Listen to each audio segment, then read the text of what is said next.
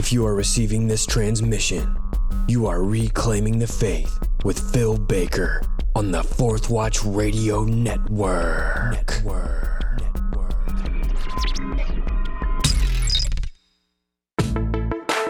Welcome to Reclaiming the Faith, a podcast with a mission to reveal what the earliest Christians believed about the core issues facing us today. I'm your host, Phil Baker. Now let's dig into history. Hey y'all, thank you so much for taking time to listen to Reclaiming the Faith. Thank you so much for praying for me, for my family, for my podcasting partners, BDK and Justin Fall. We appreciate it so much. Well, this week, we're closing up my 4-part interview with Dan Enright about how Christians evangelized in the first century. In episode 26, we discover how the early Christians used the prophets, and particularly the book of Isaiah, to demonstrate the truth that Jesus is the Christ, the prophesied Messiah. Dan is a professor at the Bible Seminary in Houston, Texas, and is also the community group's pastor at my church. This is definitely an inspirational and educational interview that you don't want to miss. And if you're blessed by this episode, I'd really appreciate it if you'd take time to leave an honest review on my iTunes channel, Reclaiming the Faith. Also, if you have any questions, please feel free to contact me at my website, reclaimingthefaith.podbean.com, or email me at emailphilsbaker@gmail.com. In 2016, I wrote a book called New Wineskins and the Simple Words of Christ, and you can find this book on Amazon, and if it's a blessing to you, please also leave an honest review there.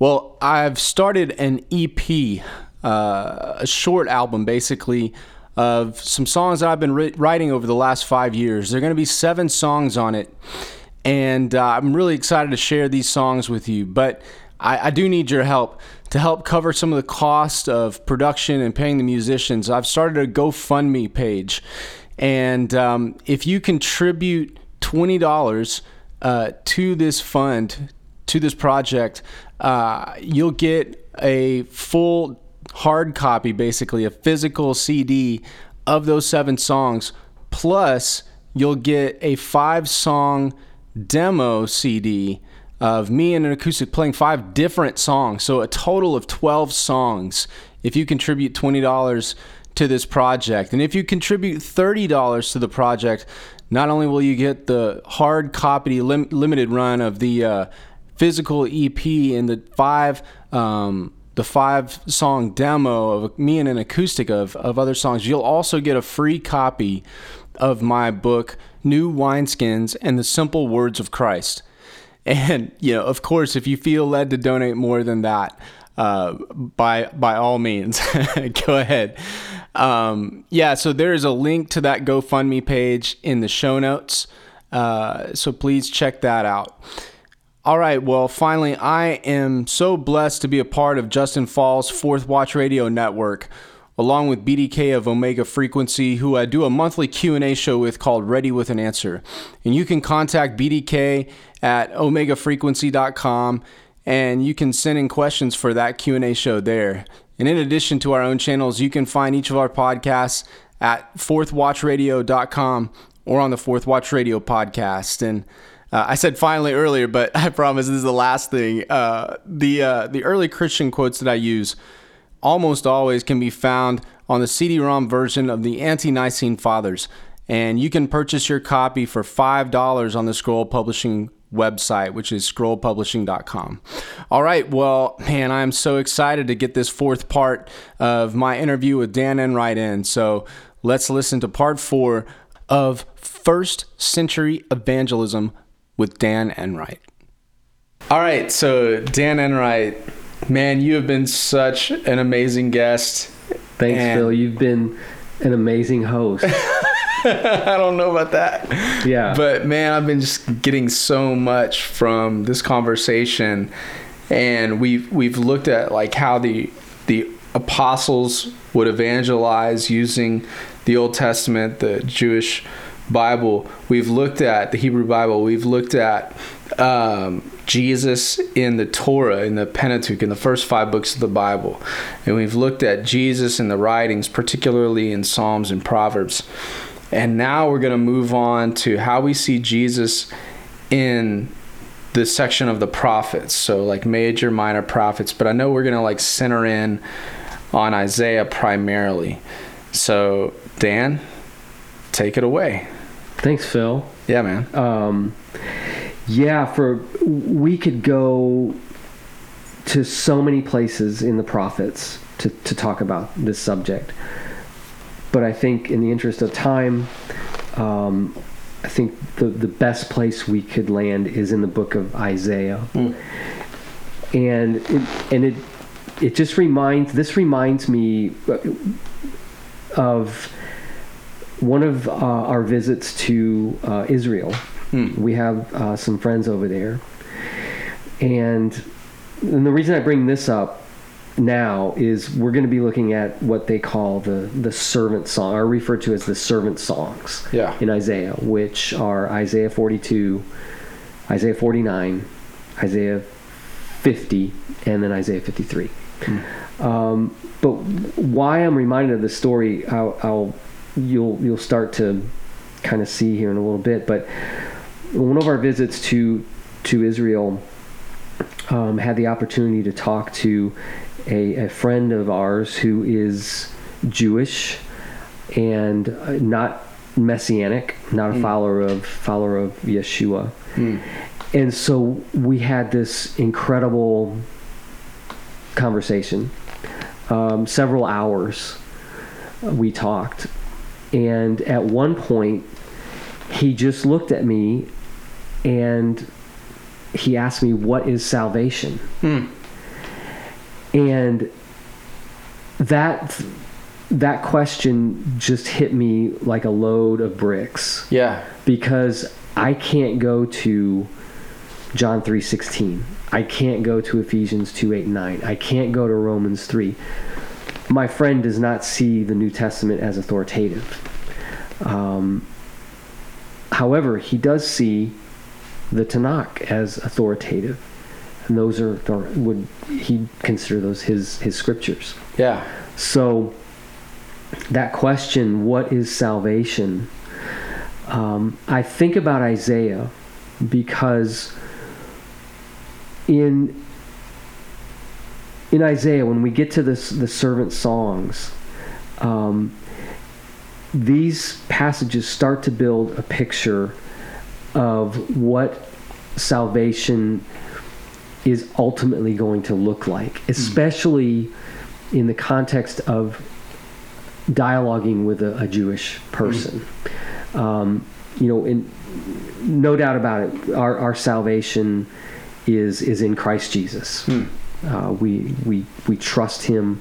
We put our faith in Him for salvation.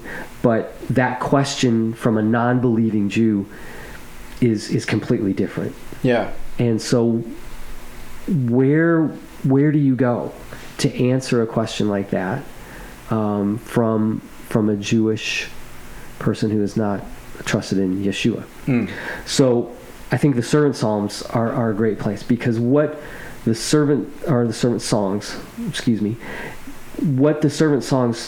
develop is a figure called the servant who is ultimately going to bring what we could consider salvation in a large universal sense. Yeah. So when we look at Psalm 4 or Isaiah 42, it starts out, "Behold my servant, whom I uphold, my chosen, in whom my soul delights. I have put my spirit upon him. He will bring forth justice to the nations."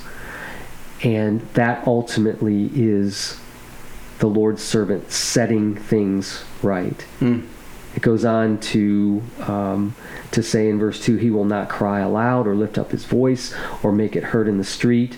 A bruised reed he will not break, and a faintly burning wick he will not quench. He will faithfully bring forth justice. He will not grow faint or be discouraged till he has established justice in the earth, and the coastlands wait for his law." Yeah. So this individual is coming, and he's going to set things right Yeah. in the earth, universally. Yeah. And so, starting in Isaiah 42, it starts to build this picture of this servant. Who is he? And it also talks about some miraculous things that he does, right? Absolutely. Right. Like he's going to open the eyes of the blind, right, in verse 7. Yes. And to bring prisoners out of the dungeon.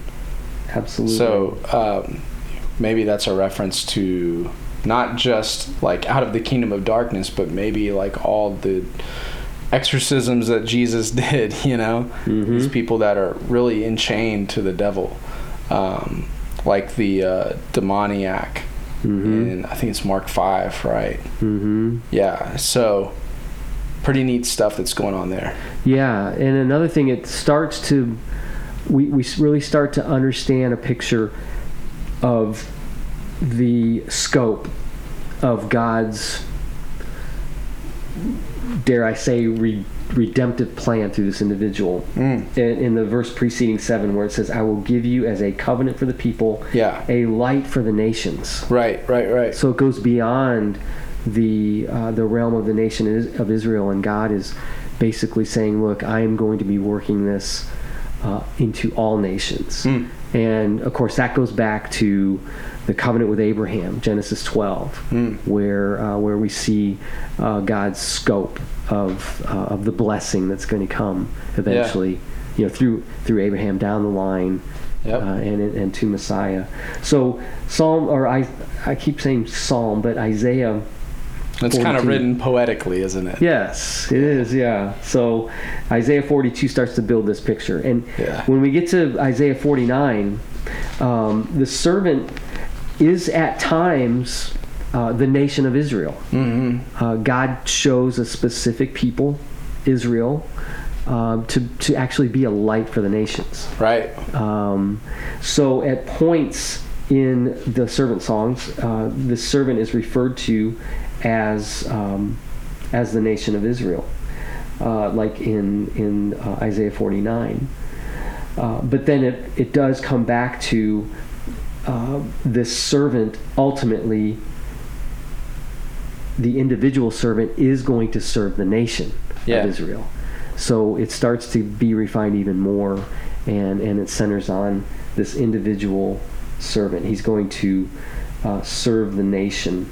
So in moving on to Isaiah 49, it talks it speaks to this notion of Israel, the nation, being the servant in verse 3. And he said to me, you are my servant Israel, in whom I will be glorified. Speaking of the nation. But when we get down to verse 5, and now the Lord says, he who formed me from the womb to be his servant, to bring Jacob back to him. Jacob's referring to the nation of Israel. Yeah. And this servant is going to bring the nation back to the Lord.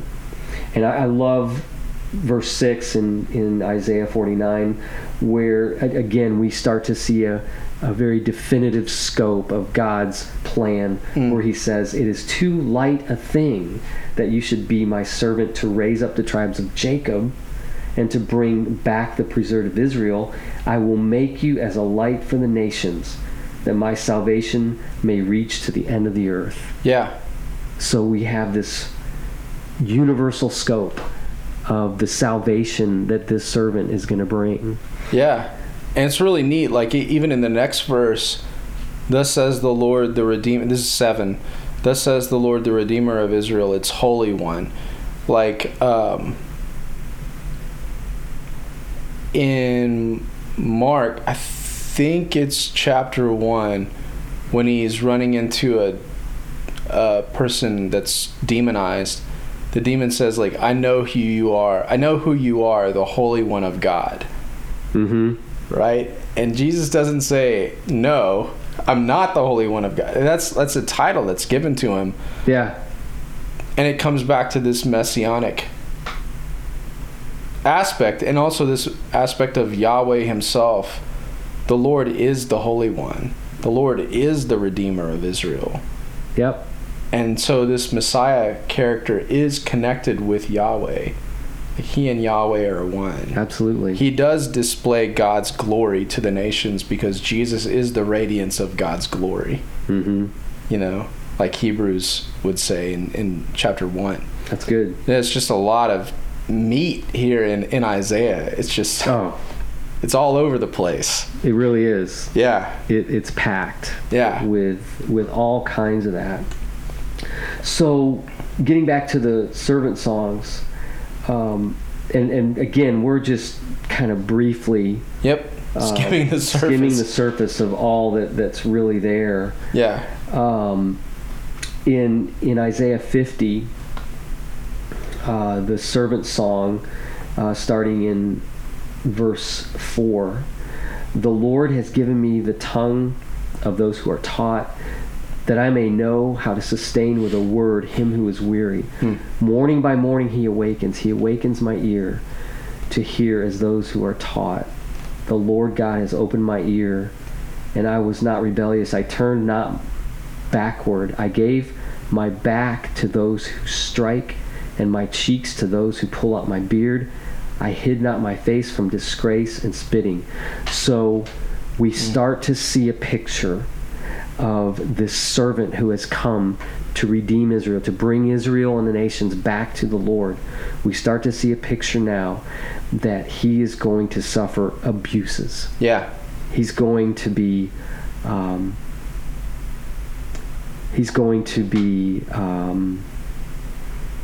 persecuted. Yeah. And he's going to suffer physical violence. He's going to be tortured. He's going to be tortured. Yeah. Yeah. So starting in 50, we see this servant coming to the place where now we realize that the people are going to turn on him. Yeah. And he's going to be, like you say, Phil, tortured. Yeah.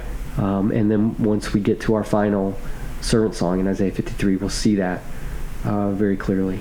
And this is so great too. Like right after he talks about how he's going to be tortured, verse 7, so that's verse 6. Mm-hmm. Verse 7 says, "For the Lord God helps me, therefore I'm not disgraced.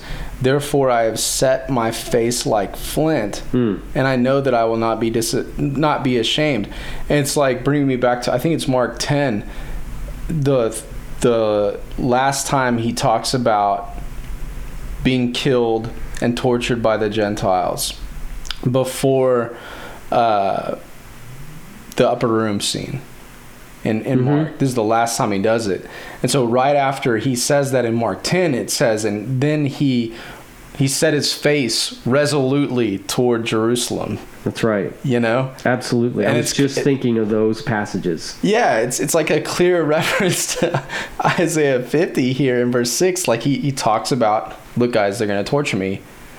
And then he sets his face like flint because he knows God's with him through this. So just a little clear parallel. Mark seems to be touching back to Isaiah 50 there. And this is a gospel. This is evangelism. That's right. In Mark's gospel, he's making these connections for people. Absolutely. Yeah. I think was it in Caesarea Philippi, after Peter's great confession, was it Jesus that said, I must go to Jerusalem? Yeah. And at that point, I'm going to be rejected. I'm going to all this kind of stuff. Right. So I see that in the same sense that you do, as Jesus having this in mind. Yep. I set my face like a flint. Yep. And he directed himself into that, into the Father's plan that he had for him. Yeah. So it's awesome. Cool. So now we're moving to 53. Isaiah 53. Right on. Yep. And this is where we start to see this sense of the servant suffering. And in Isaiah 53, it really develops it in terms of what the servant would have to go through in order to bring not only the nation of Israel, but the entire world back to God. Yeah. And really, we don't want to forget that all the way back in Genesis 3:15, this was the plan. The Messiah, this individual, would be struck on the heel. And this is the theme that runs through, especially up to and through Isaiah 53, that goes all the way back to Genesis 3:15. So when we read parts of Isaiah 53, it's intense. We think about what the Messiah goes through, and some of it is absolutely just gut-wrenching when we read about it. Actually, the chapter starts in 52:13. Yep. Talking about the servant. Yep. Behold, my servant shall act wisely. He shall be high and lifted up, shall be exalted. As many were astonished at you, his appearance was so marred beyond human semblance, and his form beyond that of the children of mankind. Man, I didn't get that until I watched The Passion. Oh, yeah. The crucifixion scene really made Isaiah 52 pop out. Like the way he looks when he's actually on the cross. Did it do that for you? Yes. I don't think there's ever been a movie done quite like that. Yeah. That shows the degree of suffering that we can come up with. Yeah, right. To produce. Yeah. In that context. I know a lot of scholars who think that it probably was worse than what the movie portrayed. Yeah. But I think I'm with you. That movie really put this in a whole new context for me. I think it was really difficult. I think I was speechless for days. Yeah, golly. Yeah. Seriously. It was unbelievable. Yeah. So 53. Again, as I've worked through the servant songs, I continue to think about the question that my Jewish friend asked me: what is salvation? And where can I take him? In the scriptures, in the Tanakh, to show him salvation. Yeah. And I think the servant songs are passages, are chapters that can be played. And what is really profound about Isaiah 53, when we realize in 50 that this servant that is serving Israel, that is serving Jacob, is going to be abused. It wasn't just for himself. In Isaiah 53, what is so clearly stated is that it was a vicarious suffering. Yep. It was for the other. When we get down to verse 4 of chapter 53, surely he has borne our griefs and carried our sorrows, yet we esteemed him stricken, smitten by God, and afflicted. But he was pierced for our transgressions. He was crushed for our iniquities. Upon him was the chastisement that brought us peace. And with his wounds we are healed. All we like sheep have gone astray. We have turned everyone to his own way. And the Lord has laid on him, the servant, the iniquity of us all. Yeah. So the vicarious nature of the suffering of the servant is so clearly delineated in Isaiah 53 that we can clearly take away from this that Christ, let me back up, Messiah, at this point, the servant, is dying for the nation. Yeah. And as we learned from Isaiah 49, it not only extends to the nation of Israel, but it extends universally to the nations. So over and over again through Isaiah 53, it's this vicarious suffering of the servant for the nation. And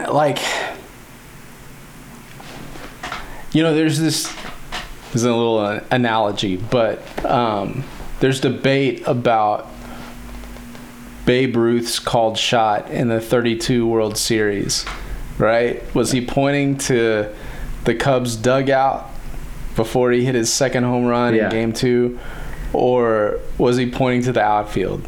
Like, there are all these different accounts. Right. And then he hits a ball just right of center field, and on the very next pitch. And so did he or did he not call his shot? It's kind of vague. It's kind of ambiguous there. But there's no ambiguity. There's no vagueness with these prophecies in Isaiah 53. Like, God called his shot over and over with pinpoint accuracy through Isaiah, through all these prophecies that we've been discussing. He did. Like in verse 9, when it talks about the Messiah in 53, verse 9, his grave was assigned with wicked men, but he was with a rich man in his death, right? Like, Jesus is crucified next to two wicked men, two insurrectionists. Yep. And that's what Jesus was crucified for. Really, it's insurrection toward the empire, because he's calling himself a king. Mm-hmm. And then he's with a rich man in his death because he gets Joseph of Arimathea's tomb, one of the richest guys in Jerusalem, probably. He's a member of the Sanhedrin. And it's really neat, like, all through Isaiah, all through the Old Testament, God doesn't make these vague prophecies. He calls his shot so specifically. Mm-hmm. It's just incredible. Do you have anything you want to comment on that? Yeah, just moving from that, from verse 9 to verse 10 is one of the toughest verses to handle for me. Yet it was the will of the Lord to crush him. Right. He has put him to grief. When his soul makes an offering for guilt, he will see his offspring. He shall prolong his days. So when the servant makes this sacrifice, there is a future after that. Right. It doesn't stop with that. Yeah. Which is... it's hinting toward the resurrection. Absolutely. Yeah. And when we get down to verse 12, again, therefore I will divide him portion with the many, he shall divide the spoil with the strong, because he poured out his soul to death, and was numbered with the transgressors, yet he bore the sin of many and makes intercession for the transgressors. Yeah. It's so clear. Yeah. That this servant is suffering, is dying for the nation. Yeah. It can't be that I've heard it interpreted by people that this is who has suffered more than the Jews. This is talking about the nation of Israel. Yeah. But the nation does not die for itself. Right. Right.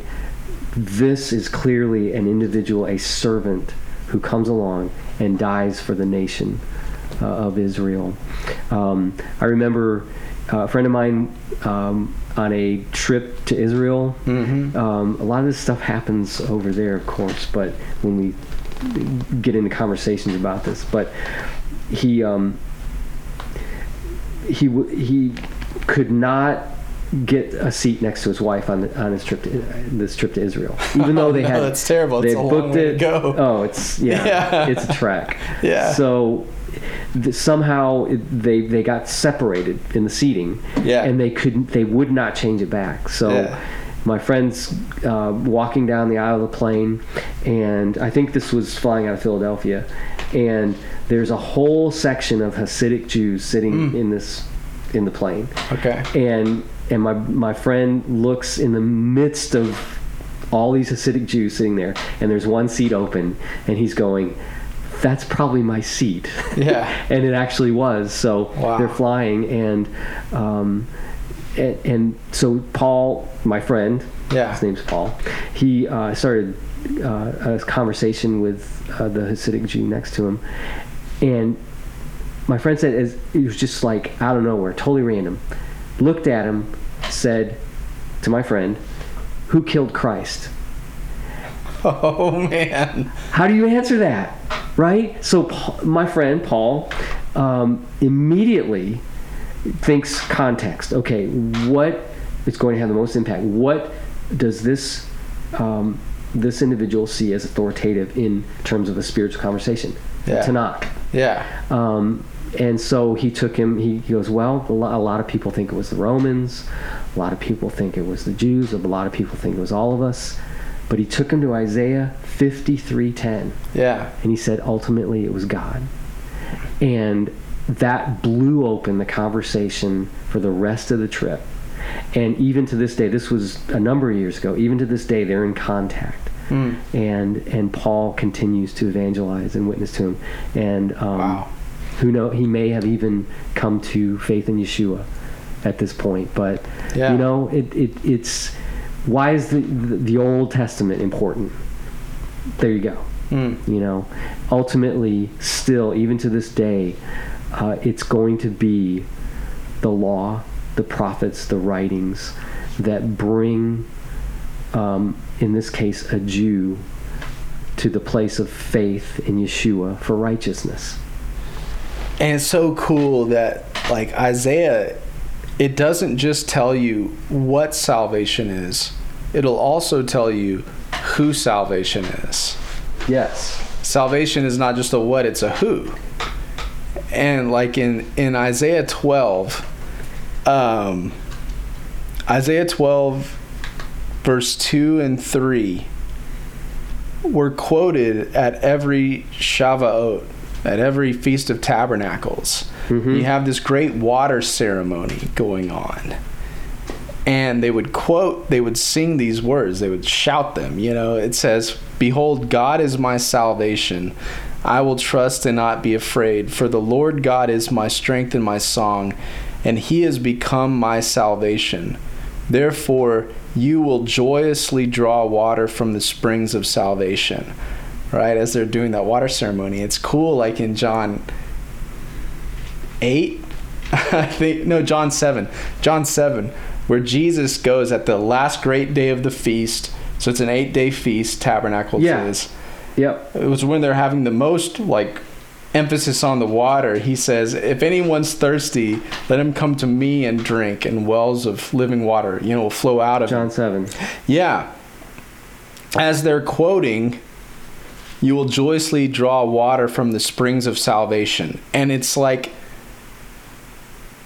it's so awesome, because who is saying that? It's Yeshua who's saying that. You've referenced Jesus' Hebrew name, Yeshua. And the word salvation is Yeshua. That's it. Yeah. And he's saying, come to me. Come to me if you're thirsty. It's so cool. Like, God is my salvation. It's not just a what, it's a who. It's a what that became a who that became a what. Like, that's all in one. Great, Phil. Absolutely. Yeah. Yeah, for sure. It's interesting in that passage too. There was usually a shofar blast that happened at that time. Yeah. So John is careful to record that Jesus cried out at the feast. And if you look at that, the term cried out, it's the same term that the demons used. It's this, the emotion, the expression was so intense for Jesus at that point. Right. It's the same expression that that is used of the demons, like crying out when they encountered him. Yeah. So the intensity of Jesus at that moment, what I think, to drown out the sound of the shofar, and to say, "It's me." Yeah, I'm right Come here, to me. guys. Yes. Yeah, that's awesome. Yeah. I love it. So cool. Well, Dan, as we're bringing this to a close, I want to give you the last opportunity. Is there anything on your heart that you wanted to share that you haven't shared yet? Anything God's putting on your mind, like a final word? And then if you'd pray for us after that. Sure. Jesus Christ is just littered throughout Scripture, from Genesis to Revelation. And he's found everywhere. Yeah. In there. And I think it's upon us to look for him in that. You and I were talking earlier about how we see specific fulfillments that are recorded, especially in Matthew. This happened to fulfill this. Yeah. But there are all those other ones when we start to dig and we have the Spirit of God leading us in our Bible studies, that we can see how amazing God is in taking his plan and executing it and fulfilling it through Jesus, his son, who's referred to in so many ways throughout Scripture. So I would, my encouragement, and you had mentioned this before, is maybe take some time and develop a way that you would present the gospel, the saving message of Jesus Christ, from strictly the Old Testament. See where the Spirit takes you. See what you can come up with. And I can almost guarantee you that at some point God is going to cause an intersection. Where you, having prepared with that, is he's going to use that. It's all Scripture is God-breathed. Not just the New Testament. All Scripture is God-breathed and is profitable for all these things, right? But to see Messiah, Jesus, in the Old Testament is truly it's a remarkable thing to pursue. And again, I think it helps us grow in awe and wonder of God. And through that, love him in new and deeper ways. Man, that's awesome. Well, will you pray for us? Sure. All right, man. Gracious Father in heaven, Lord, thank you for this opportunity to take a brief look into your word, into your revelation, into those things that you desire us to know about you, know about your plan, know about your Son. Not only things from the past, but things even now and certainly in the future.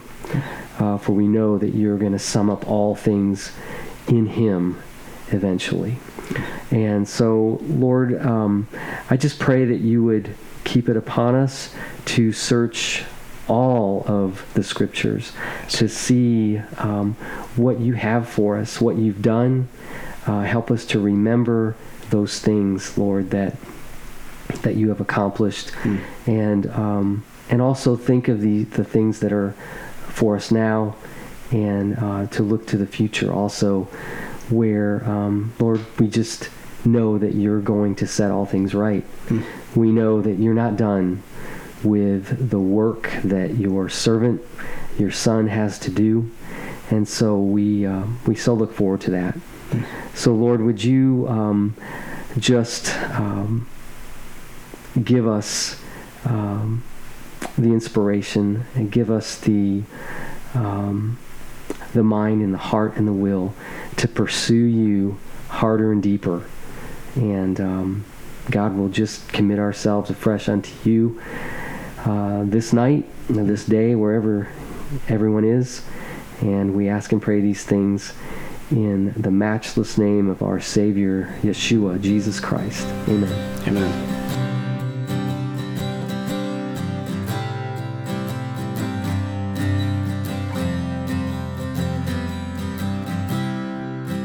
I've been a coward, and I've been a fool. I've been a liar, a hypocrite too. But you've never wavered, you've never moved. When I get unstable, I hang on to you. But always know I am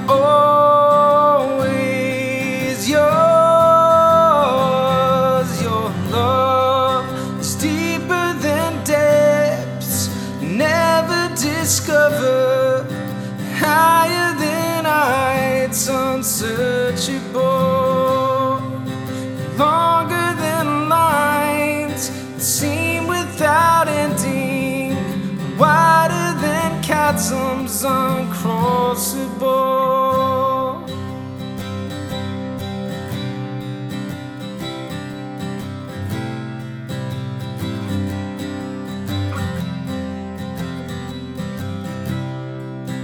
Tempests and troubles, you're steady and sure. Through wilderness wanderings, your mercy endures.